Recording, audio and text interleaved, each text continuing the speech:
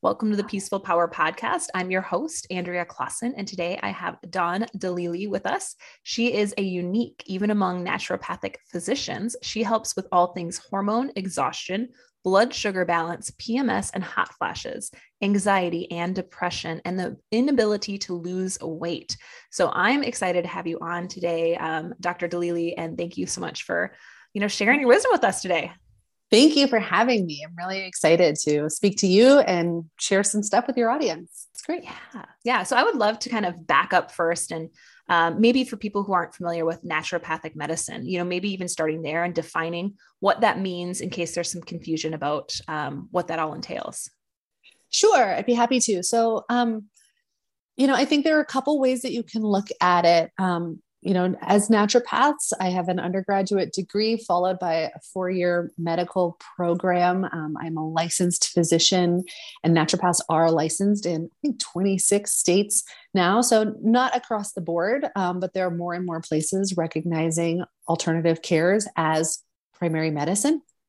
But beyond studying more nutrition and herbs and, like other natural therapeutics, I think the thing that differentiates naturopathic physicians from other types of physicians is that we are trained from the beginning to look at the human body as one unified system where everything is related. So when somebody comes to me, like, for example, I had a patient yesterday who has some digestive concerns and some skin concerns, and some weight problems and hot flashes. And, she's feeling really frustrated because on the conventional side, that's see a dermatologist, see a gastroenterologist, see, an OBGYN, and the right hand's never talking to the left hand. And she feels like she's spinning in circles. From my perspective, there's no way that your skin could be related to anything other than your digestion and your hormones and your cardiovascular system, because I see you as one system where all of the parts of you are interrelated, as opposed to 8 unrelated systems held together by a bag of skin. Yes. I mean, that's very much in rhythm with Ayurveda and what we look at as well. And I had that same thing with the skin and digestion. I had shared someone else's post that they had written on Pinterest, and someone's like, oh, well, I could never put this oil on my skin because it would clog my pores. And, I just have, really bad acne. I was like, oh, well, we look at it a little differently. We're looking at digestion as probably the issue there, not necessarily just putting on like coconut oil on your skin is probably not necessarily what's actually causing the acne. And so, just little things like that where we're not necessarily trained to think like that. So I love that you shared that. So how did you kind of get introduced to naturopathic medicine, and how did you go down that path? Yeah, that's a great question, actually, because Ayurveda had a lot to do with it. The short version of the story is that I grew up in a family steeped in Western medicine. My father was an anesthesiologist, long retired. Both of my brothers are internists. My mom was a nurse anesthetist. My sister's a nurse. So it was like conventional medicine all over the place. And growing up, I was really into sports. So I thought, oh, well, of course, like I will be a physician and then I'll go into orthopedics and I'll subspecialize in sports medicine. And it was the only thing that I ever talked to for as long as I could talk. And then I got to university and went, I have no idea why, but I cannot be a physician. And it was really like an emotional crisis at the time because I had no idea what else I might want to be. I just woke up one day with this deep knowing that I couldn't be that. So I studied economics and math because I was like, well, that seems responsible. I'm sure that I'll be able to find a job one day. And so I just kind of like drudged along. And then I had another one of these, epiphany moments. My junior year of college, I woke up and went, I'm moving to San Francisco. And I grew up in New Orleans, like I had never been in California. It wasn't on my horizon. Everybody said, why? Like, are you going to get a job and then go where your job is? Nope. I'm moving to San Francisco. So I moved to San Francisco. And in many ways, it was like I had been a fish swimming upstream my whole life, just going the same direction as all of the other fish. And then I got to the ocean. And I saw big fish and little fish and fish swimming in different directions. And my mind was blown that people could have such different life experiences and career paths and just trajectories than what I had known. And I got involved with a yoga community, and I learned about traditional Chinese medicine and Ayurvedic medicine and just these philosophies that guided the way that people lived. And it made sense to me. For the first time in my life, I was like, oh, this is why I couldn't do that. What I couldn't do was wear a white coat and have a prescription pad in my pocket and spend, 6 to 12 minutes with every patient throughout the day, not knowing their story and their history and writing something down and walking out of the room. But this other thing, I can do that. And so I sat down with a friend one day and I said, okay, I've realized I can be a doctor, but I'm going to be a doctor on my own terms. So I'm going to go to medical school, and then I'm going to travel to India and I'm going to study Ayurvedic medicine. And then I think I'm going to travel to China and study Chinese medicine. And I'm going to synthesize this comprehensive point of view that's rooted in wellness. And she said, well, that all sounds great, but why wouldn't you just become a naturopath? And I was like, I don't know what that word is that you just said, but it speaks to my soul. So I went home and I looked it up.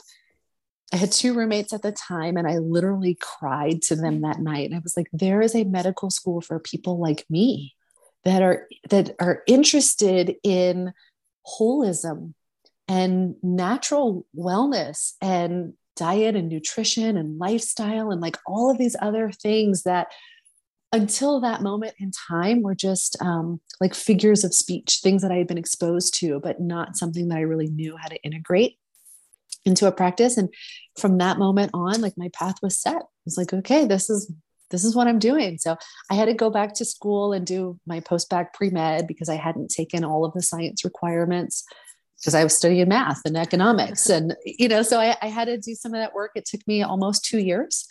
And then I moved to Arizona and went to naturopathic school.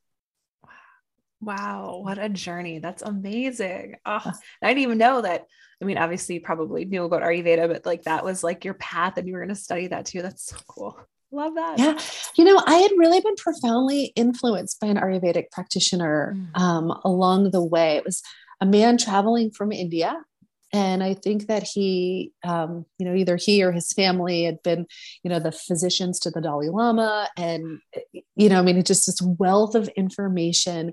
And that was my exposure to pulse diagnosis, which I'm sure you're well familiar with. But I think that the 15 minutes that I spent with that man was nothing shy of earth shattering and life changing. It was like he held my wrist. And then he just proceeded to tell me everything about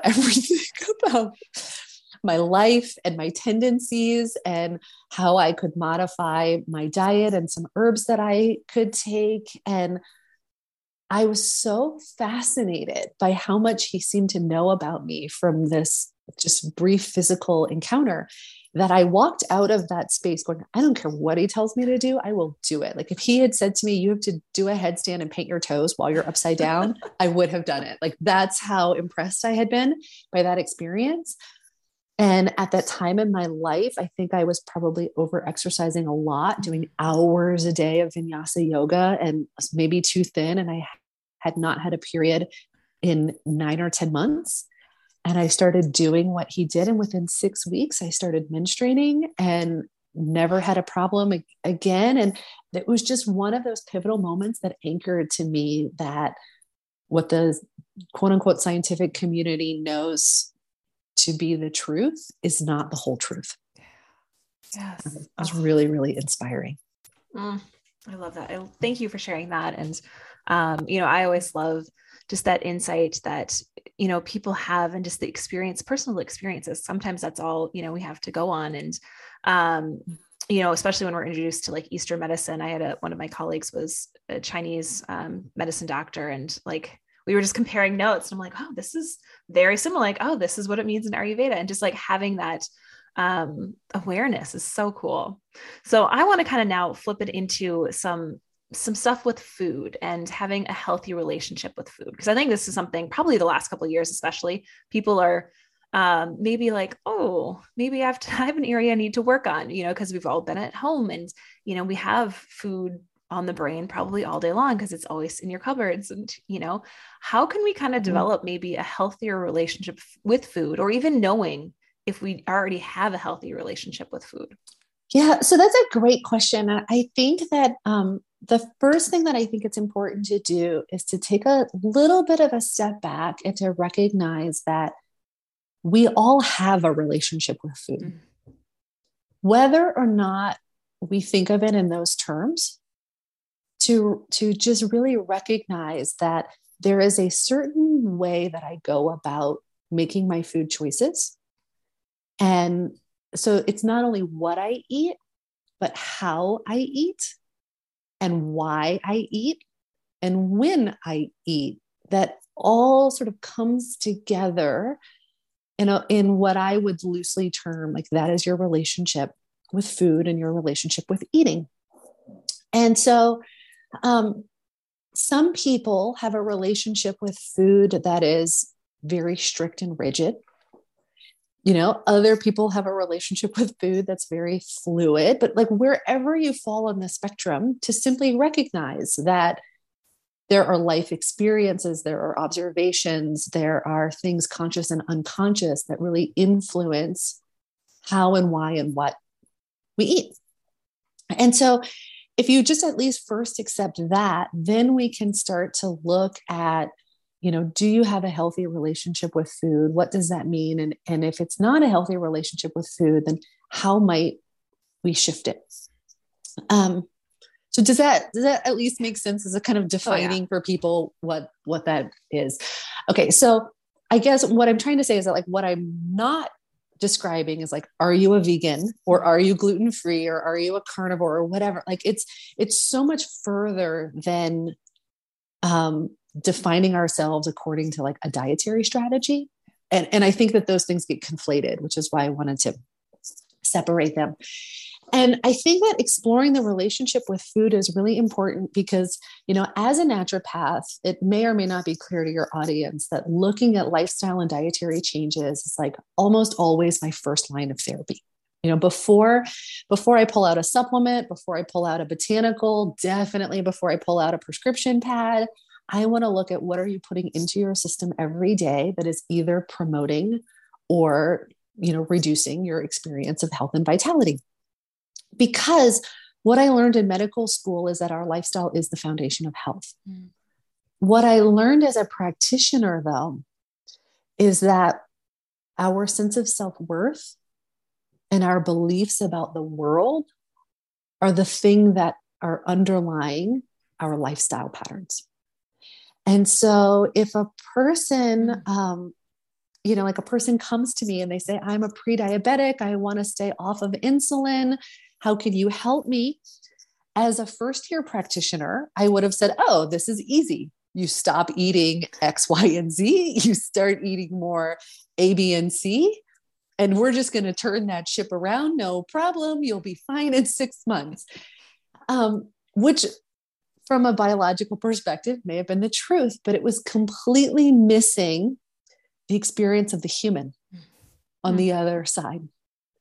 And more facts and information are rarely the thing that's determining why we eat what we eat and when we eat. And so to tell somebody, these particular foods are causing your insulin to go up, and then your blood sugar is doing this and X, Y, and Z. And so if you just make these changes, it'll all be done, was like speaking Greek to somebody that didn't speak Greek. And that's what really motivated me to start looking at eating psychology and why do people eat what they eat. And that just really led into this conversation about, like I said before, your sense of self-worth. Do I feel like I deserve the vitality that I long for? Do I have permission to take up space? Mm-hmm. Do I know what I'm hungry for? Do I give myself permission to feel the full spectrum of emotions that I tend to experience over the course of the day? And possibly the most important is, do I allow myself to speak the truth? Mm. Because if any of those places are not aligned with vitality, we will turn to food or something else, right? Like, really, what's fascinating to me is that one's relationship with food is not so different than one's relationship to alcohol or sex or money, or, you know, for some people, gambling, or for others, watching Netflix or scrolling social media. Mm-hmm. They're all ways that we can distract ourselves from the experience of feeling disconnected from ourselves and from what we long for. And so I think that's really the work of looking at somebody's relationship with food, because as a practitioner, what I have found is that if we don't start to look at those connections, then if I put someone on a diet, they're going to white knuckle it for a certain amount of time before they say, forget this, or maybe some other F word, you know, but forget this. And my pendulum's going to swing back. And so what I'm often telling my patients is that you can't white knuckle it into health, because you'll create so much internal stress that internal stress will undermine any benefit that you might get from not eating the inflammatory foods. And so if we don't find a peaceful approach, then you're not pointed at health. You might lose weight.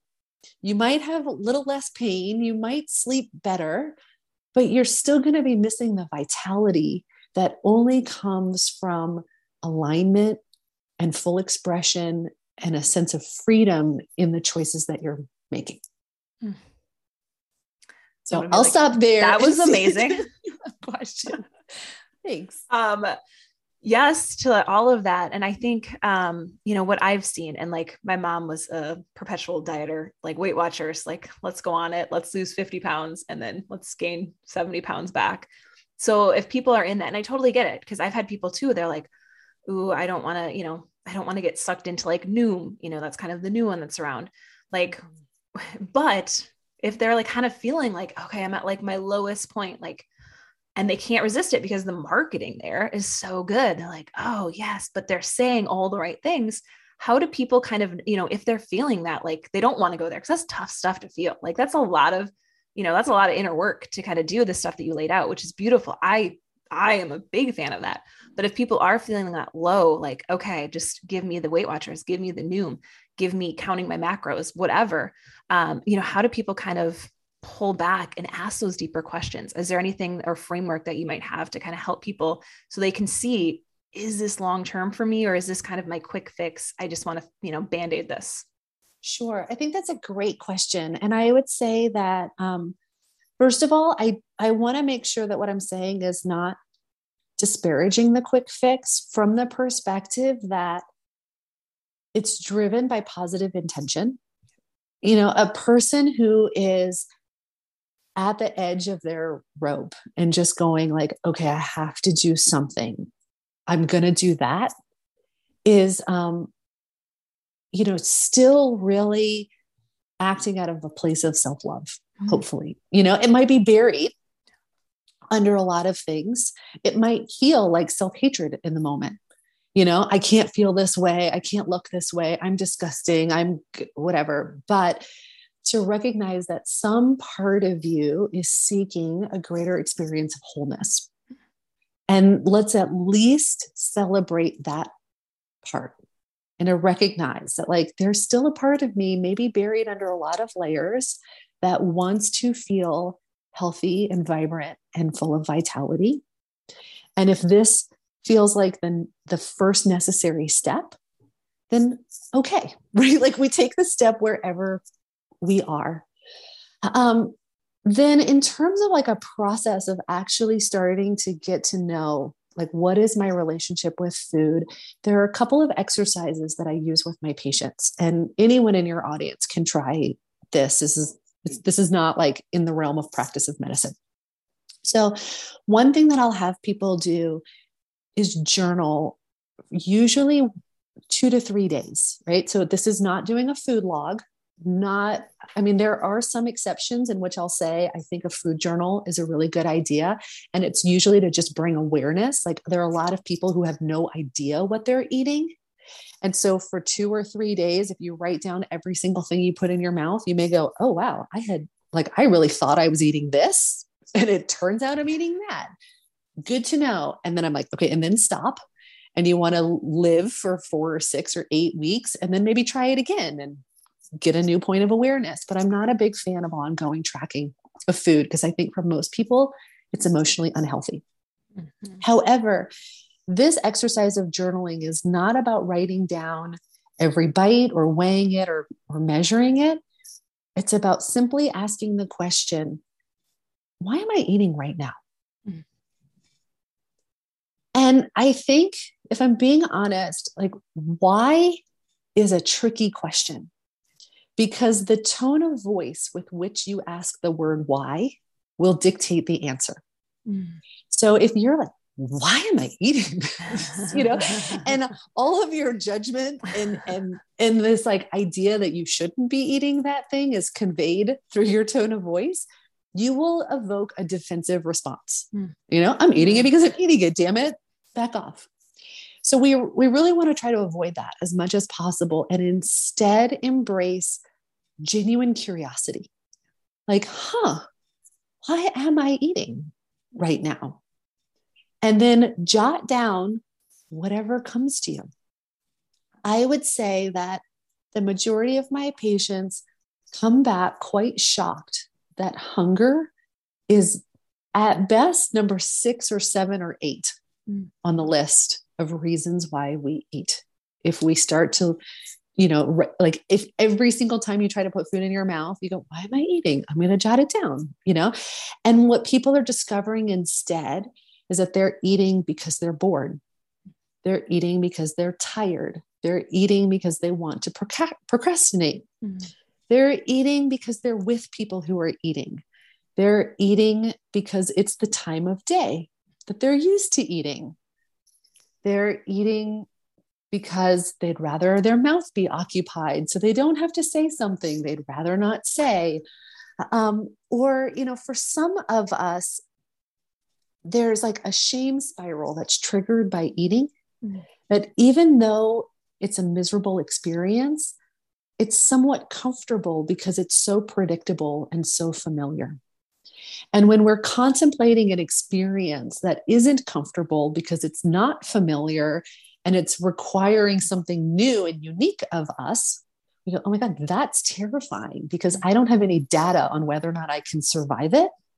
But this shame spiral about my body and my weight and food, I've lived that a billion times. I know I'll survive it.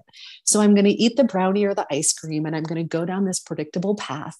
And now I'm in a comfortably miserable place. And so to recognize that, like, if we just start to wake up to what are all of the reasons that I'm eating, and then slowly but surely go, okay, well, if I'm eating because I'm bored, what's actually interesting? Like, what would actually address the boredom?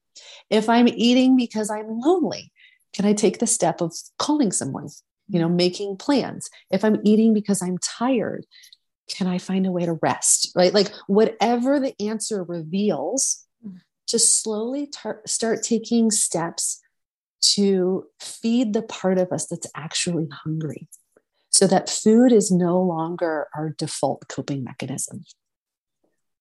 Yeah. I mean, I think that's so key. I kind of do the same thing with, food journaling. When I start with people, I'm like, okay, let's just get an inventory where you're at. And I ask that on there. I'm like, and write down, why are you eating? And that's the first thing I have people do. And I had a module in one of mine, and I have no idea. I was like, I don't even remember saying this in this thing I recorded. And one of my clients is like, oh, it stuck with me. Like, are you, stomach hungry, or are you tongue hungry? Meaning like, you're just like craving something. You don't know what it is. And like in Ayurveda, we're like, oh, if you're craving sweetness, sometimes you need a hug. Like you need some more sweetness in your life. It's not just like you need a piece of chocolate. You might just need like someone to just give a big hug to, or cry on someone's shoulder. You just might be craving that. Mm-hmm. Yeah. And so like, just tuning into that. Mm-hmm. It's, I think, really in our language, right? I wanted comfort food. Yeah. Yeah. Maybe you wanted comfort. period. Yes. You know? Yeah. And just I love that when, like your unraveling. answer reveals it, like, I'm tired. Well, can you find time to take a nap or like yoga nidra, or how can you incorporate some rest into your day? I think that's beautiful because everyone I'm sure has been like, oh, I'm eating for energy right now. Cause that's something I think everyone can relate to. Because at some point, like you had a late night, or, if you have little kids, you're like, I was up and now I'm like craving coffee at 3:00, even though I know this is not great for me and it's just going to keep with this spiral. Like, okay, can I rest? Can I just lay down and rest? And giving permission. I think that's so beautiful. Absolutely. And I think it's worth saying that some of the things that we discover are pretty easy to be proactive about, and some of the things that we discover will require a support system, and so I don't want to step over the idea that sometimes what we find, like just earlier this morning, I was on with a client and we were doing, we were going through the last section of what I refer to as like Eat to Win. It's a kind of a small curriculum that I'll take people through. And, she was expressing this real sense of like disconnection in her primary relationship. And as she's really feeling how much they've grown apart, like she's really committed to her own personal wellness and personal growth. And she feels like she's with a partner who doesn't have the same motivation and attraction to some of those things. And the impact of that is that there's a distance there that wasn't there before. And she's finding that to let herself be aware of it was drawing up this discomfort and some uncertainty and bigger questions that she just went, I don't want to look at that right now. Which again was like, oh, what do you know? I'm snacking on popcorn. I'm suddenly eating peanuts because now, that again, it brings me to that predictable place. I'm a little bit numb. I'm kind of checked out. Now my thoughts are focused on like, man, I blew my diet, which is an easier conversation to be having than, do I need to change my relationship? Do we need couples counseling? Do I need individual counseling?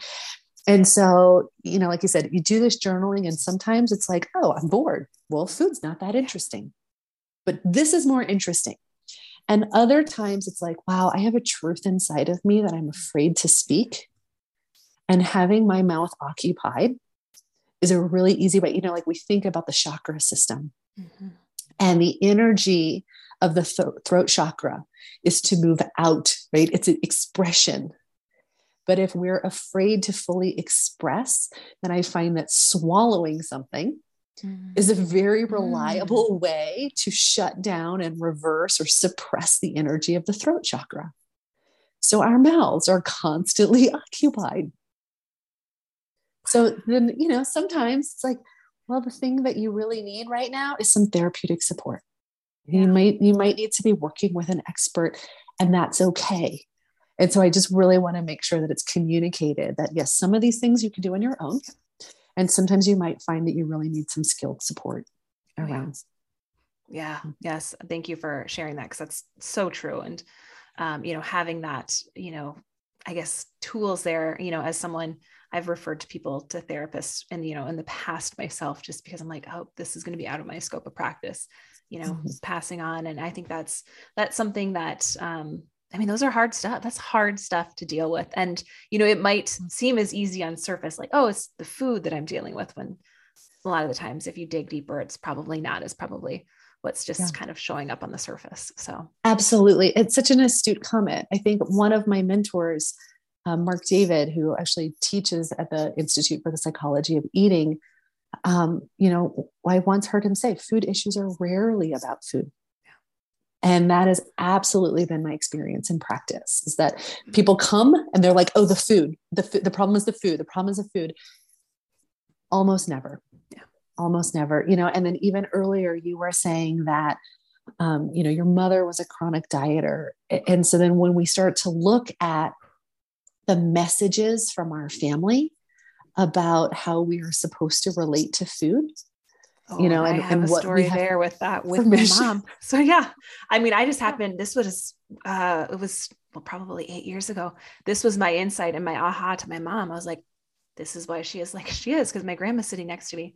My mom's on the other side of her, and we're having dinner with my husband's family. And my grandma makes a comment to my mom. She's like, oh, your mother's always loved food. I just couldn't get her to stop eating.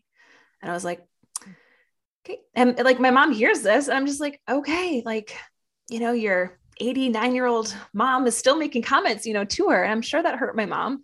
And I'm just like, Yeah. and says that in front of my husband's family, I'm just like, really, grandma? Like, oh, so then I was, that was kind of my aha for like where my mom got it from, and where she probably started the stories, when she was a little girl. And so I'm like, oh gosh, like that's some deep stuff, It is some really deep stuff. And, I mentioned earlier, I grew up in the South. And I used to think, oh, this must be like a Southern thing. And as I've kind of lived in different places, I'm like, oh, maybe this is a woman thing, or maybe it's a human thing that we get these messages. But what I was told over and over again when I was young is you have to suffer to be beautiful. Mm. And it was just said like, there's oxygen in the air, and I'm sure that the people who told me, they weren't trying to wound me in some particular way. The comments were often, I have a really curly hair, and when it was getting brushed, it hurt, and so then it was like, well, you got to suffer to be beautiful, like no big deal. And, like the way that got internalized, whenever I suffered, I was like, oh, suffering is fine. Like suffering is just what you do. If being beautiful matters, then you just take on this willingness to suffer. And, and we have to kind of dismantle and learn, like, who told me that? And, is it true for me? Or can I give that back to the person that told me that? And, I think another really common one, more so with older people that I've worked with, I don't see it as much with the younger generations. But if you were raised in a household that had a really strong, like clean your plate rule, that can really scramble our relationship to food, because it forces us to disconnect from our body's own signals of satiety. So your body says, I've had enough. And then you have this sort of like guilt, moral, shame, whatever, like swirl of messages that go, no, you have to finish your plate. And so then you have to bypass, okay, body, you need to turn off because I am a bad person if I do this thing. And so I'm going to do this thing because no one wants to feel like a bad person. So a lot of times it's just a lot of different angles. And, if I may, I'd say it, just giving that example kind of leads me to another tool that I often use with people that I'd love to share with you and this audience, which is looking at the words good and bad when it comes to food. I think that we have this tendency to want to default to really simplistic language, which makes sense. But the words good and bad are so steeped in morality that without realizing it, we think if I eat good food, I'm a good person. And if I eat bad food, that must mean that I'm a bad person, because good people do good things and bad people do bad things. And so another thing that I'll often do with my patients is just say, okay, before we even start, and anybody can do this who's listening, you can just do it in your own mind. If you think to yourself, what are some good foods? And just notice whatever you come up with. And depending on your food philosophy, you can have different things. So the vegan might say avocados and tofu, and the carnivore is going to say grass-fed red meat or liver, almost doesn't matter. The point is you have a concept of what is good food. And you also have a concept of what is bad food. And to just kind of like sit with like, oh, here's what I think is good. And here's what I think is bad. And then begin to notice, how do I feel about myself when I eat from the good list? And how do I feel about myself when I eat from the bad list? But what's really fascinating about the human experience is that there's a part of us that's very drawn from doing the thing that we're told is off limits.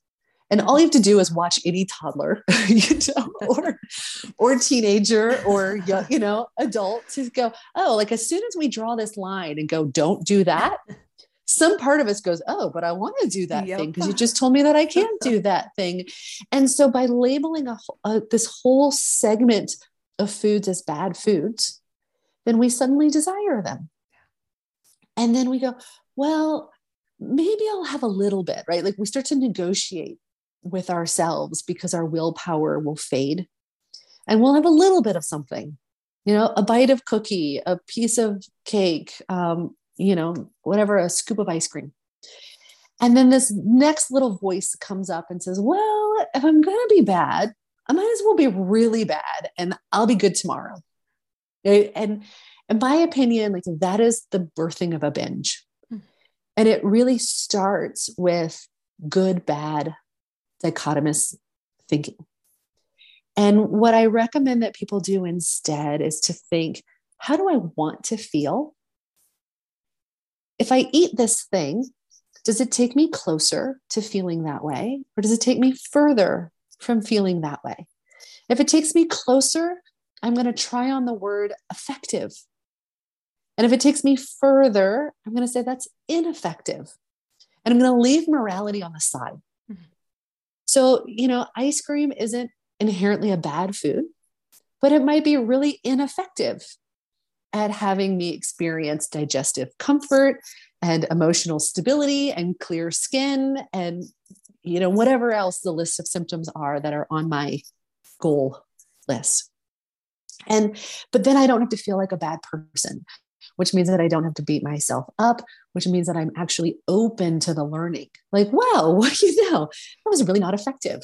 Fascinating. Thank you, body, for communicating to me in your own way, which is my physical symptoms, but that didn't work. And I'm not beating myself up so much that I'm able to integrate the lesson and make a new choice next time.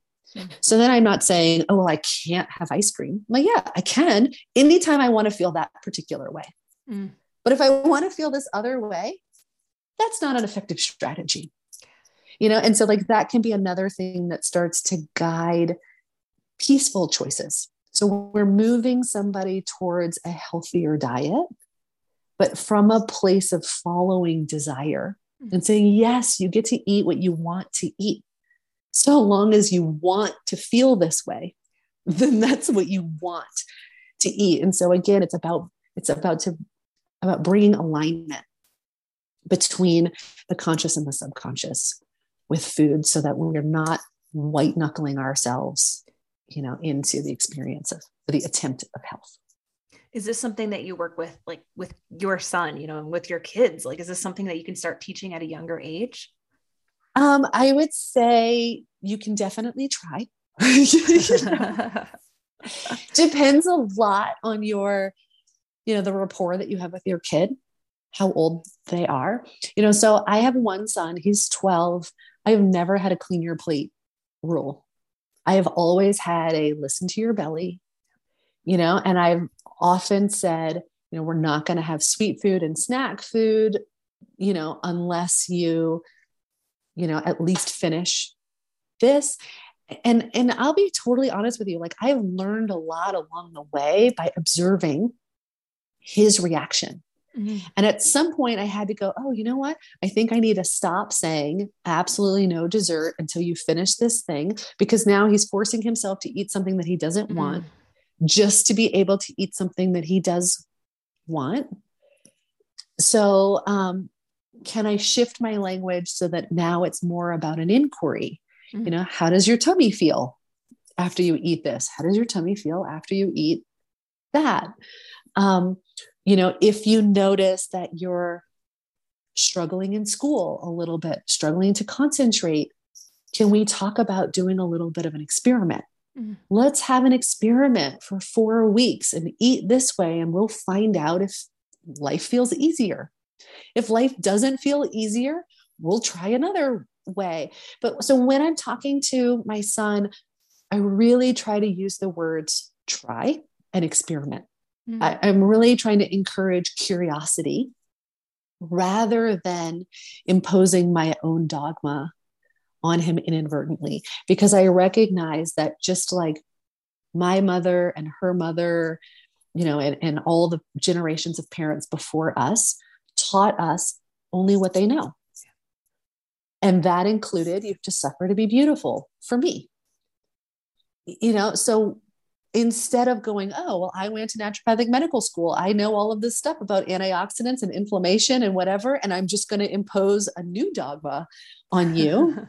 Instead, I really try to look at, how can I encourage you to be curious and to listen to yourself? And part of that is because as my son got a little older, I started to notice that his way of rebelling against me was to eat foods that I had labeled unhealthy, And so it's like in the way that I had really kind of checked my language around good and bad, but I still had a healthy, unhealthy. And he was like, oh, you care about health. Like he told me one day he was really mad at me. And he was like, by the way, you're kind of a health freak. And I was like, I think you're trying to insult me, but you're right. I can't really deny that. But as I noticed that it was a little bit of a power struggle, I just went, oh, we got to back up, And so I think that was a story worth sharing, just to recognize that wherever you are in the journey, you've got a growing edge, and to embrace the reality that there is no absolute finish line. You've always got an opportunity for some inquiry and some self-reflection and some softening. And even when you're the quote unquote expert on something, there's still room to evolve. Oh yes, nothing like your own kids to kind of put that back and you can rely on your children to show you where those places are. I know I have a picky eater, so I'm like, oh gosh. And we started, and I was so excited when he was little. He would eat everything, sweet potatoes, black beans, avocados, all the things. And then now, I mean, he still will eat those, but he prefers, mac and cheese, chicken nuggets, fries, Absolutely. I'm just like, what? And you won't try like the stuff that I'll make. And I'm like, man, totally. Thought I had this.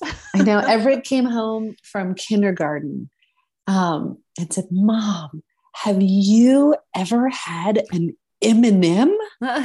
They're delicious. And I was like, oh, my bubble just popped. It's like he had no exposure to all of these things. And then school happened. Yeah. Yep. My son's in kindergarten this year, so I can relate. Oh, there you go. But thankfully, like the candy bars and stuff, like for him, it doesn't do it for him. Like doesn't really like them. And I'm like, all right, that's wonderful. I'm not sure how, because my husband has a sweet tooth. And so, he will, and like, he's like, oh, I'll make some brownies, but he prefers to do some homemade stuff. So I'm like, okay, I can do that. Like, we'll do that versus, having the candy bars. And because I don't want to be like, no, you can never have sweets, but like, how can we incorporate this in a way that would make sense? So I love that. And it's just kids are just always going to test you and push you and make you better, give you things to throw you curveballs. And they have to find their own path at some point, right? Like it's our place to sort of like have some gentle guidelines, but to recognize, like with Everett, I'm like, look, I know that you've already got a foundation because I've given you that, and you're going to go through your version of a rebellious stage, just like I did in my own way. And when I was in junior high and high school. But when you're old enough to really start choosing consciously, hopefully you've had enough exposure to different things that you're like, yeah, you know what? This does feel better. Yes. And I will say, I've had clients who, they went from having a pretty strict upbringing and had to eat all healthy things. And the only time they could have something sweet was at a friend's house. And then they had a rebellious streak. And then usually they would be like, okay, I'm hiring you to help me. And then they're like, you know what? I actually felt my best when I was growing up back at my parents' house. And it usually wasn't as bad for them because they're like, oh, this is stuff I know this is how it makes me feel. And they can kind of fall back into routine. So yeah, I think there's just pros and cons and learning, and, everyone's different. Everyone's personality is different and how people respond. So well, thank you so much for coming on and sharing your wisdom with us. I would love for people to, connect with you. So where can people find you or work with you? I know you were saying you're all virtual now. Yes, I am all virtual. So my website is dawndelily.com, just basically my name. And, there is a guide there actually on listening to fatigue. So if you're welcome to kind of download that and get a little bit more to know about my philosophy. But the underlying message is that our body is always speaking to us. And even the way that we experience fatigue has these clues about maybe our hormonal imbalances, what's working, what's not working. So by all means, feel free to check that out. And then I would love to say follow me on social media, but I think I post something on social media maybe once every 4 to 6 weeks. So that's I love it. Maybe not the most reliable way, but I would say, just check out the site. And if this is work that you're interested in exploring, I mentioned before, I have this curriculum called Eat to Win, which is really a deep dive into why we eat. There is a little bit of information about what to eat, and the extent of that is kind of introducing people to different philosophies so that they can play around with them and discover for themselves which one works. But that content is far more about the kinds of tools that we talked about today. Like, how is it that I can discover what I'm trying to avoid, how I feel, and how food has become a coping mechanism for me rather than something that fuels my life? And how can I find more productive coping mechanisms so that I can put food in food's place? I love that. Well, I just have one final question for you. And I always like to have the guests throw out a little weekly challenge to all the listeners. So what would you like that challenge to be this week? Yeah, thank you for that opportunity. What I would suggest that everyone does for 7 days, right? Just 1 week, one option would be to play with some of the tools that we talked about earlier, doing the why do I eat inquiry. But I think something that I hadn't talked about yet, which is really powerful, is that no matter what you eat, every single time you eat for 1 week, serve yourself on a plate and sit down at a table, then eat without any distractions. So you're not checking email, you're not scrolling social media, you're not watching a movie, you're definitely not driving a car.